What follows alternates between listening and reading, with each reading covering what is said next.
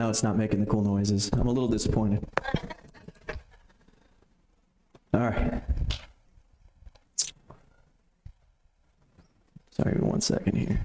I'm going to start with a little story for you.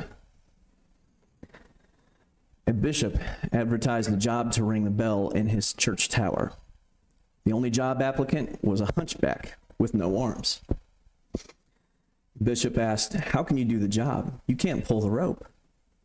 The hunchback said, "I have a plan, but we have to go to the top of the tower where the bell is." So they climbed the stairs. Has anybody heard this? It's not me if you heard. Okay, good. They go to the top of the stairs, and they climb to the top, and the bishop says, "Okay, show me your plan." The hunchback runs and jumps at the bell and strikes it with his head. Sure enough, the bell rings. The bishop says, "That is amazing, but you will get a headache." The hunchback replies, "No problem, I'll get used to it," and he gets the job. One day, the hunchback decides to put a little extra into his bell ringing, so he stepped back, and he took a running start and jumped at the bell and hit it with his head, and it had a great tone, but he missed a step coming back from the bell, and he fell down the tower, and he died on impact. A crowd gathered around, and the police arrived, and a bystander asked the police on the scene, "Do you know this man?" And the police said, "No, but his face rings a bell."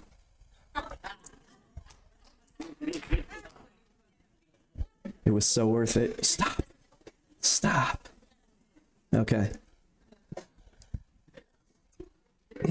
Let's see. Yeah. This one's maybe a little more church-oriented for you. I mean, the last one happened in a church, but this one, we got a lot more people to relate to it. A man is struggling to find a parking space. "Lord," he prays, "I can't stand this. If you open up a space for me, I swear I'll give up the drink and go to church every Sunday." It says Mass, but we ain't Catholic, so go to church every Sunday. Suddenly, the clouds part and the sun shines on an empty parking spot. Without hesitation, the man says, "Never mind, I found one." We all laughing, but you definitely know there's people like that. All right.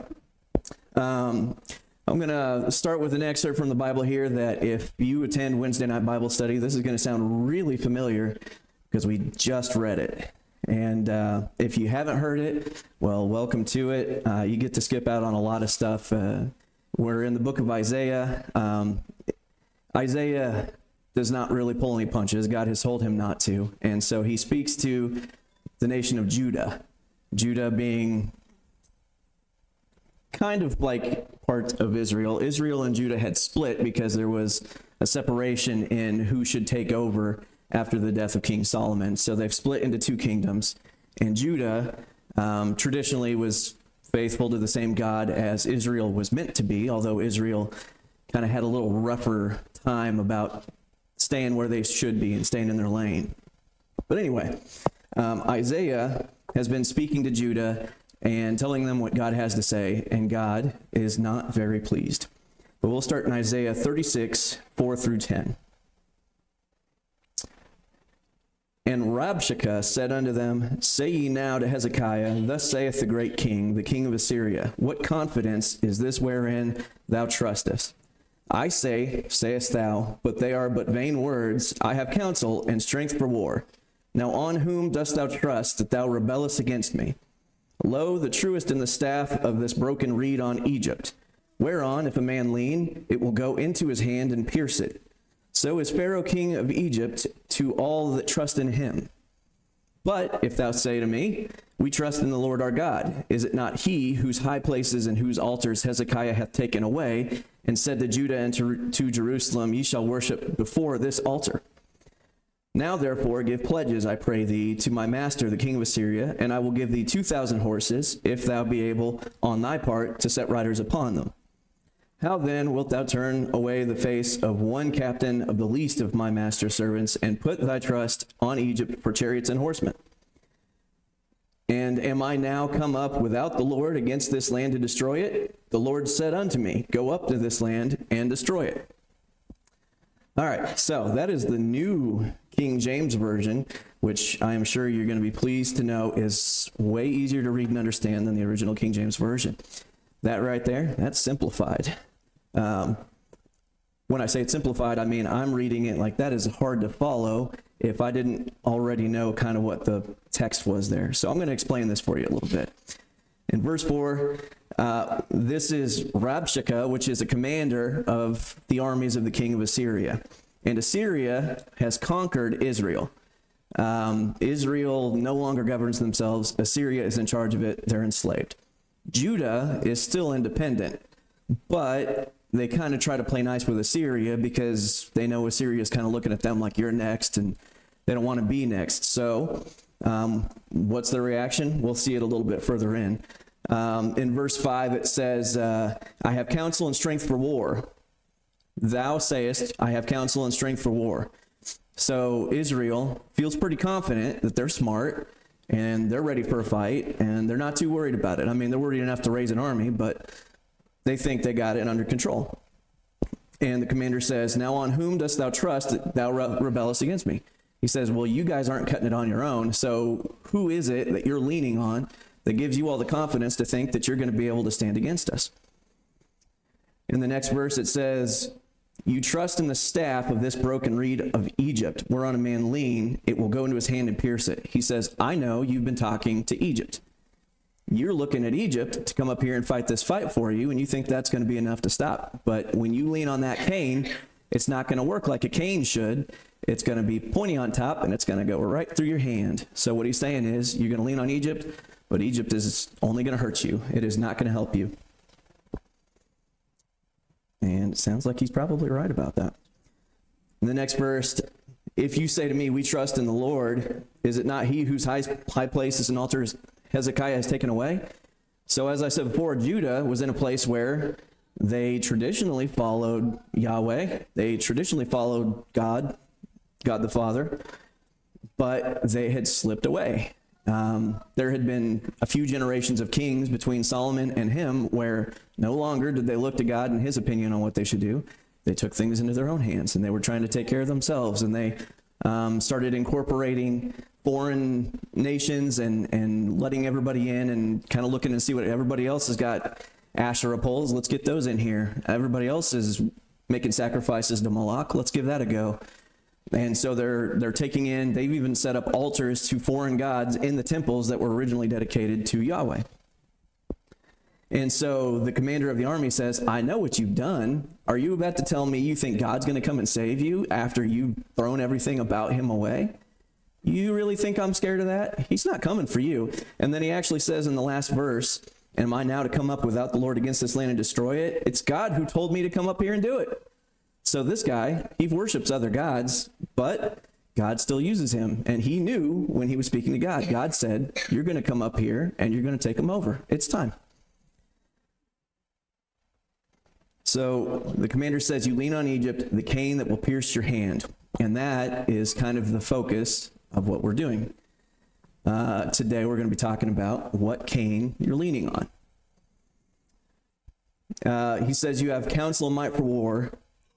And clearly, Judah was not leaning on God. That was not their cane. They were leaning on Egypt. Hezekiah, I'll skip ahead here. So Hezekiah has called for Egypt, and there will be verses that we're going to be going through that will show why that's not a good idea. But we can look at this, and we can look at Israel, all the times that they've fallen away from God, and they'll start, worshiping other gods, or, trying to do things themselves, or, run away from God in certain cases. And we could look at them and be like, why would you guys make the same mistake over and over and over again? And yet, here we are in our own situations this very day. We've all got our own canes we're trying to lean on. Is it the right one? Or is it one that's going to pierce your hand? People want to feel like they're in control. I've used this reference before. It was a long time ago, so sorry if you've heard this, but it was something that was really impactful for me whenever I first heard about it. And it really makes sense. I don't know why I never thought of it, but if you ever watch baseball, You'll know when the batter comes up, he doesn't just walk up and just go step in the box and bring it up and get ready to hit the ball. I mean, maybe some of them do that, but usually you'll watch them and they'll be out there taking their practice swings, and then they'll walk over to the box and they'll turn around and they'll drag it across the dirt and they'll tap on one side of their shoe and then they'll swing it around in a circle and then bring it up. Like, they got different things. Forget his name. There was a Japanese baseball player who always used to kind of do this thing where he would like put his arm out. Sometimes they'll do stuff where you're like, it's kind of weird looking. But why do they do that? Does it make them hit better? I mean, I guess maybe insofar as they feel mentally prepared and it helps them to get ready for a hit. Maybe it helps their numbers if it's a psychological game. But the reason that people do that is because really, when you go up to hit a baseball, you're not really in control. You can do the best you can. You can practice. You can try to be warmed up. You can work and work and work and work. But ultimately, there's an element of luck to hitting that ball that you're just never going to be able to overcome. You can't hit 100. You can do it for a few hits maybe if you're really good, but your career, it's not going to happen. So there's some luck involved. So they come up and they do these things because it gives them the feeling that they're in control. It helps them feel like they're going to be able to manage this hit. And there's lots of other times people do things like this. In the same time that I learned about this, there were nations that depended on fish for their food, and fishermen would have rituals that they would go through before they go out. Because can you guarantee you're going to come back with fish? No, you might be a great fisherman, but there's a luck involved. You're never going to be able to get that fish 100% of the time. It just doesn't happen. And I'm using the word luck, but really, the word I probably should be using is more like fortune, because it's really not, there's no such thing as luck. I'll talk on that a little bit more here in just a little bit. But the point is, people need to feel like they're in control. And Isaiah points out that Judah was boastful about their control over the situation. They were pretty cocky about it. They're like, we got this, we're fine. And they were looking at Egypt and giving them that sense. But as I've said, control is an illusion. A man might have the world at his fingertips one day, and then the next day the wind blows in the wrong direction, and it's all gone. The smart people could be poor, and dumb people may be rich. You can work and work and work, but you cannot guarantee success. It is God's will that will determine the outcome of your actions. You can choose what you do. You can choose whether you listen. But whether you find money, whether you find love, whether you find a lot of these things, and I say love in a sort of figurative sense, whether you find a person that you're looking for, it's not really up to you. You can't force this issue. God will make it for you.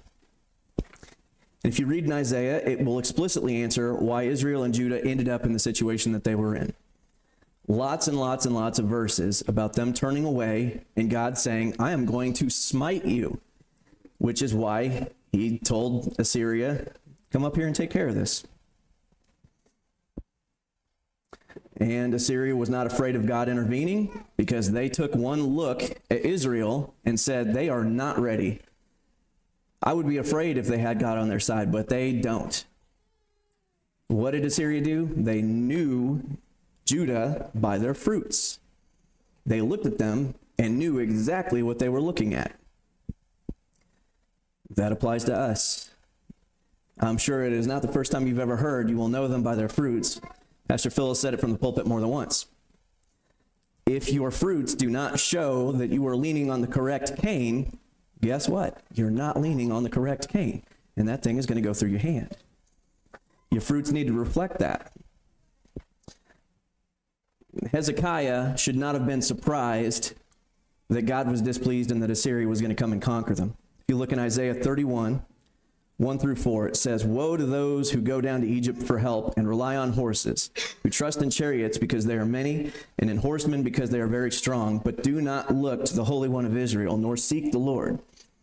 Yet he is wise and will bring disaster and will not call back his words, but will arise against the house of evildoers and against the help of those who work iniquity. Now those Egyptians are men and not God. And their horses are flesh and not spirit. When the Lord stretches out his hand, both he who helps will fall, and he who is helped will fall down, and they will perish together. So Isaiah has already delivered the message from God. You're leaning on the wrong staff, just like he said. And when they go out to help you, I'm going to destroy them, and I'm going to destroy you. And I didn't get the verse in here, but he further says, I'm mad at everybody. There is nobody that is on God's side at this point. He is mad with the whole world. But he's got his chosen people here that he is going to teach a lesson. So he calls out to Assyria and says, come get it. There are different ways that we might try to take control away from God because we want a different staff to lean on. Maybe you worry about bills and you think your job is keeping you afloat. You got to have that job, because if you don't have that job, you're not going to be able to make ends meet. You've got it in the wrong order. Yes, the job is getting you money to pay for the bills, but it's not the job that is supplying you. It's God that supplied you the job. If you lose that job tomorrow, how devastated are you going to be? If it's your whole world upside down, you've got the wrong source that you're looking at. You're looking at the job as the source of your welfare. It is not. It is God that is the source of your welfare. You lose that job, God is still in control. He doesn't lose it just because you don't have that job. It says, seek ye first the kingdom of God. I'm sure most of us have heard that quote before. You seek ye first the kingdom of God, and all of these other things will be added unto you. So if you are doing what I've asked you to do, says God, I will make sure you've got everything you're going to need. And then some. Your cup will runneth over. If Judah had been seeking God, how would this outcome have been different? Well, fortunately, we can actually see the answer to that later on in the chapter. But I don't have that verse right here, so we'll move on for now. Don't let your employer become your form of Egypt. Don't look at your job and lean on that staff. Another thing you might do is rely on, friends or family.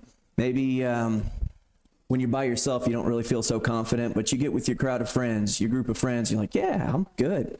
We got this. I'm fine. Friends are good to have, unless you're leaning on them, and it keeps you from leaning on God. How many have had a friend who stabbed you in the back? Thought you had a friend, I guess maybe would be a better way to phrase that. People are still people, whether they're your friend or not. People are going to let you down.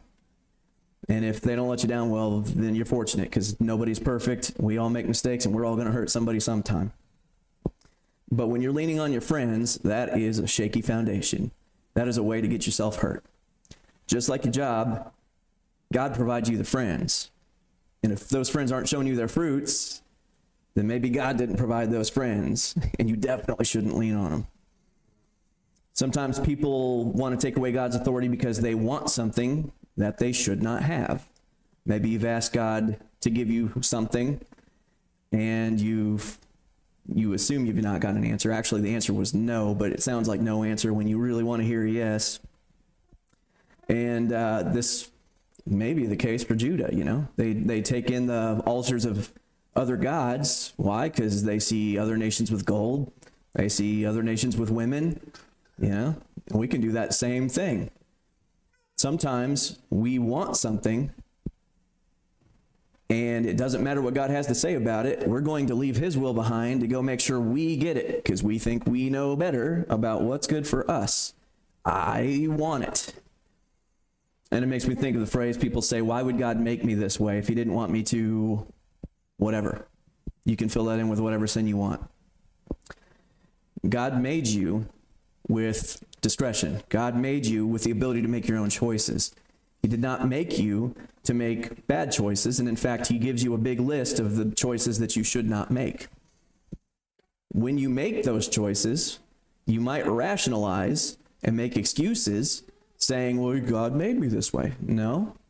God made you with the ability to make the choice. It's you that makes the choice. God doesn't force you to do anything. And sometimes we take away God's power and lean on the wrong cane because, well, I say cane, staff. If you look at the title, I should refer to it as staff. But anyway, we don't like the answer that we get. There's a family that has visited several times, and they're close personal friends with the pastor, the Vincent family. And they had a daughter, Jessica, and a son-in-law, Wesley. And Wesley one day was in a very bad car accident, and I believe his spine was severed, but he was still alive. And he was alive for a few days after the accident. And we prayed for him. And when I prayed for him, I had absolute faith that he was going to recover. I just felt it. I'm not sure I've been more sure of something spiritually than I thought God's about to perform a miracle in him, and he's going to walk out of that hospital. And I was shocked. I was absolutely shocked when he died. And so we made that prayer. We made that prayer earnestly, and I believed. And he still died. And that took me a little bit. It was more than just like, sometimes you pray and you don't get an answer. That one hit me a little bit. I was like, oh God, why? I was sure. Why would you do this? The Bible says not to lean on your own understanding. I like to reference Job a lot. I gave a whole sermon about Job and not leaning on your own understanding. And the reason I think I really connect with that whole thing with Job is because that lesson is one for me to learn. Where were you when the foundations of the earth were formed? Where were you when the animals were named? Where were you when the universe was created? Oh, that's right. You weren't there, and you can't do any of that stuff. You don't get it. You got this little tiny human brain, and I'm God, and I know, and you don't. And that's the way it is. What we do know is what God tells us, and God says that he loves you. He loves all of you. He loves even the people that are failing him. He will punish those that are doing wrong, but he still loves everybody, and he wants everybody to come to him. But it can be difficult when you don't get the answer that you're looking for. And in the same way, Isaiah was going through a similar struggle to what I had when I made a prayer, I made a request, and I thought for sure this was going to go somewhere. And it didn't land the way I wanted. In Isaiah 49, 3-4, it says, "He said to me, 'You are my servant, Israel, in whom I display my splendor.' But I said, 'I have labored in vain. I have spent my strength for nothing at all. Yet what is due me is in the Lord's hand, and my reward is with God.'" So Isaiah says, I went through this, I labored, and it's for nothing. I see absolutely no results from this. It was a waste of time, but I give it to God. God wanted me to do it. We did it. I trust that he's got a reason for it, even though I don't see it. And earlier in the chapter, Isaiah was also pointing out that when he got this prophecy, he was so upset, he was so distraught as to what was going to happen to his country and his people that his stomach churned and he felt sick. And he described it as being like a woman in labor. He was so distraught and overwhelmed with the visions that God was giving him about what terrible things are going to happen to his country. And not only that, after he did what God asked, he still saw it all as going nowhere and doing nothing. But it wasn't meaningless. He gave it to God, and as it turns out, surprise, God has a reason. So Hezekiah takes over for a king who doesn't follow God, and he initially wasn't really doing a lot to follow God. But then, after Assyria comes up and starts talking about, how are you going to stand against us? You can't lean on Egypt. They start mocking God, and Hezekiah takes the script of them mocking God and lays it out before God in the temple and says, Daddy, look what they said about you. You see what they did? Are you going to let them do that? Go get them. And sure enough, God says, okay, well, yeah, right, I'm not going to let that stand. So he goes and he protects them. And Hezekiah serves the Lord thereafter. And he's remembered today as being a king who followed God. And I'm going to say Isaiah played a role in that. God had him there for a reason, and we are still reading about it today, even though it seemed pointless at the time. So when you pray for something, you want something. I pray for him to live. I pray for that miracle, and I don't see it. Doesn't mean there wasn't a miracle. I'm sure there was still a miracle. It wasn't the miracle I was looking for. It wasn't the one I expected, but it's there. Whatever you're holding on to, you got to give it over to God, because he is the one that's in control. You can grab onto that cane all you want. You're not in control. And the only way you're going to be stable is if you get the cane that is God. I was originally going to write the sermon about Daniel. I was really thinking about that, and then I ended up getting carried in this other direction. Shadrach, Meshach, and Abednego. They were contemporaries with Daniel. They were there at the same time, and Nebuchadnezzar says, you're going to bow and worship the statue of me. I made a super tall statue. It's gold. It's awesome. You're going to worship it. And Shadrach, Meshach, and Abednego were enslaved Jews who said, we are not going to worship that statue. And Nebuchadnezzar says, okay, well, we've got ways to make this thing happen. You sure you don't want to do it? And they're like, yeah, we're sure. So they take him to the fiery furnace, and he says, you're going to bow and worship me, or I'm going to pitch you into that furnace. And what does Shadrach, Meshach, and Abednego say?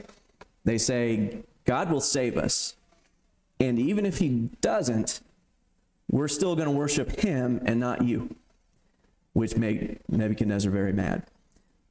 But right there shows that Shadrach, Meshach, and Abednego had faith. They believed, I'm sure with all their heart, that God was going to save them. But they also knew they didn't know God's will. And God's will might be for them to die in a fiery furnace, which sounds like, oh, a lot of people here, they go, well, God is so cruel. You don't understand. You don't get the beginning of the picture. You think that's cruel. If you saw the whole map, you get the whole thing. You will understand God has his reasons, and he has told you the truth, that he loves you and he wants you to prosper. That's not always going to look the way you think it will. Just like when Wesley died, I expected that miracle. Shadrach, Meshach, and Abednego expected their miracle, and they saw it.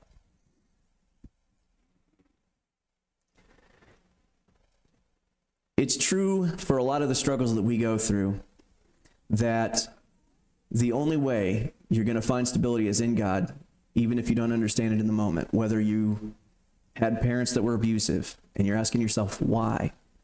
Why would you give me parents that are abusive? Only God knows that.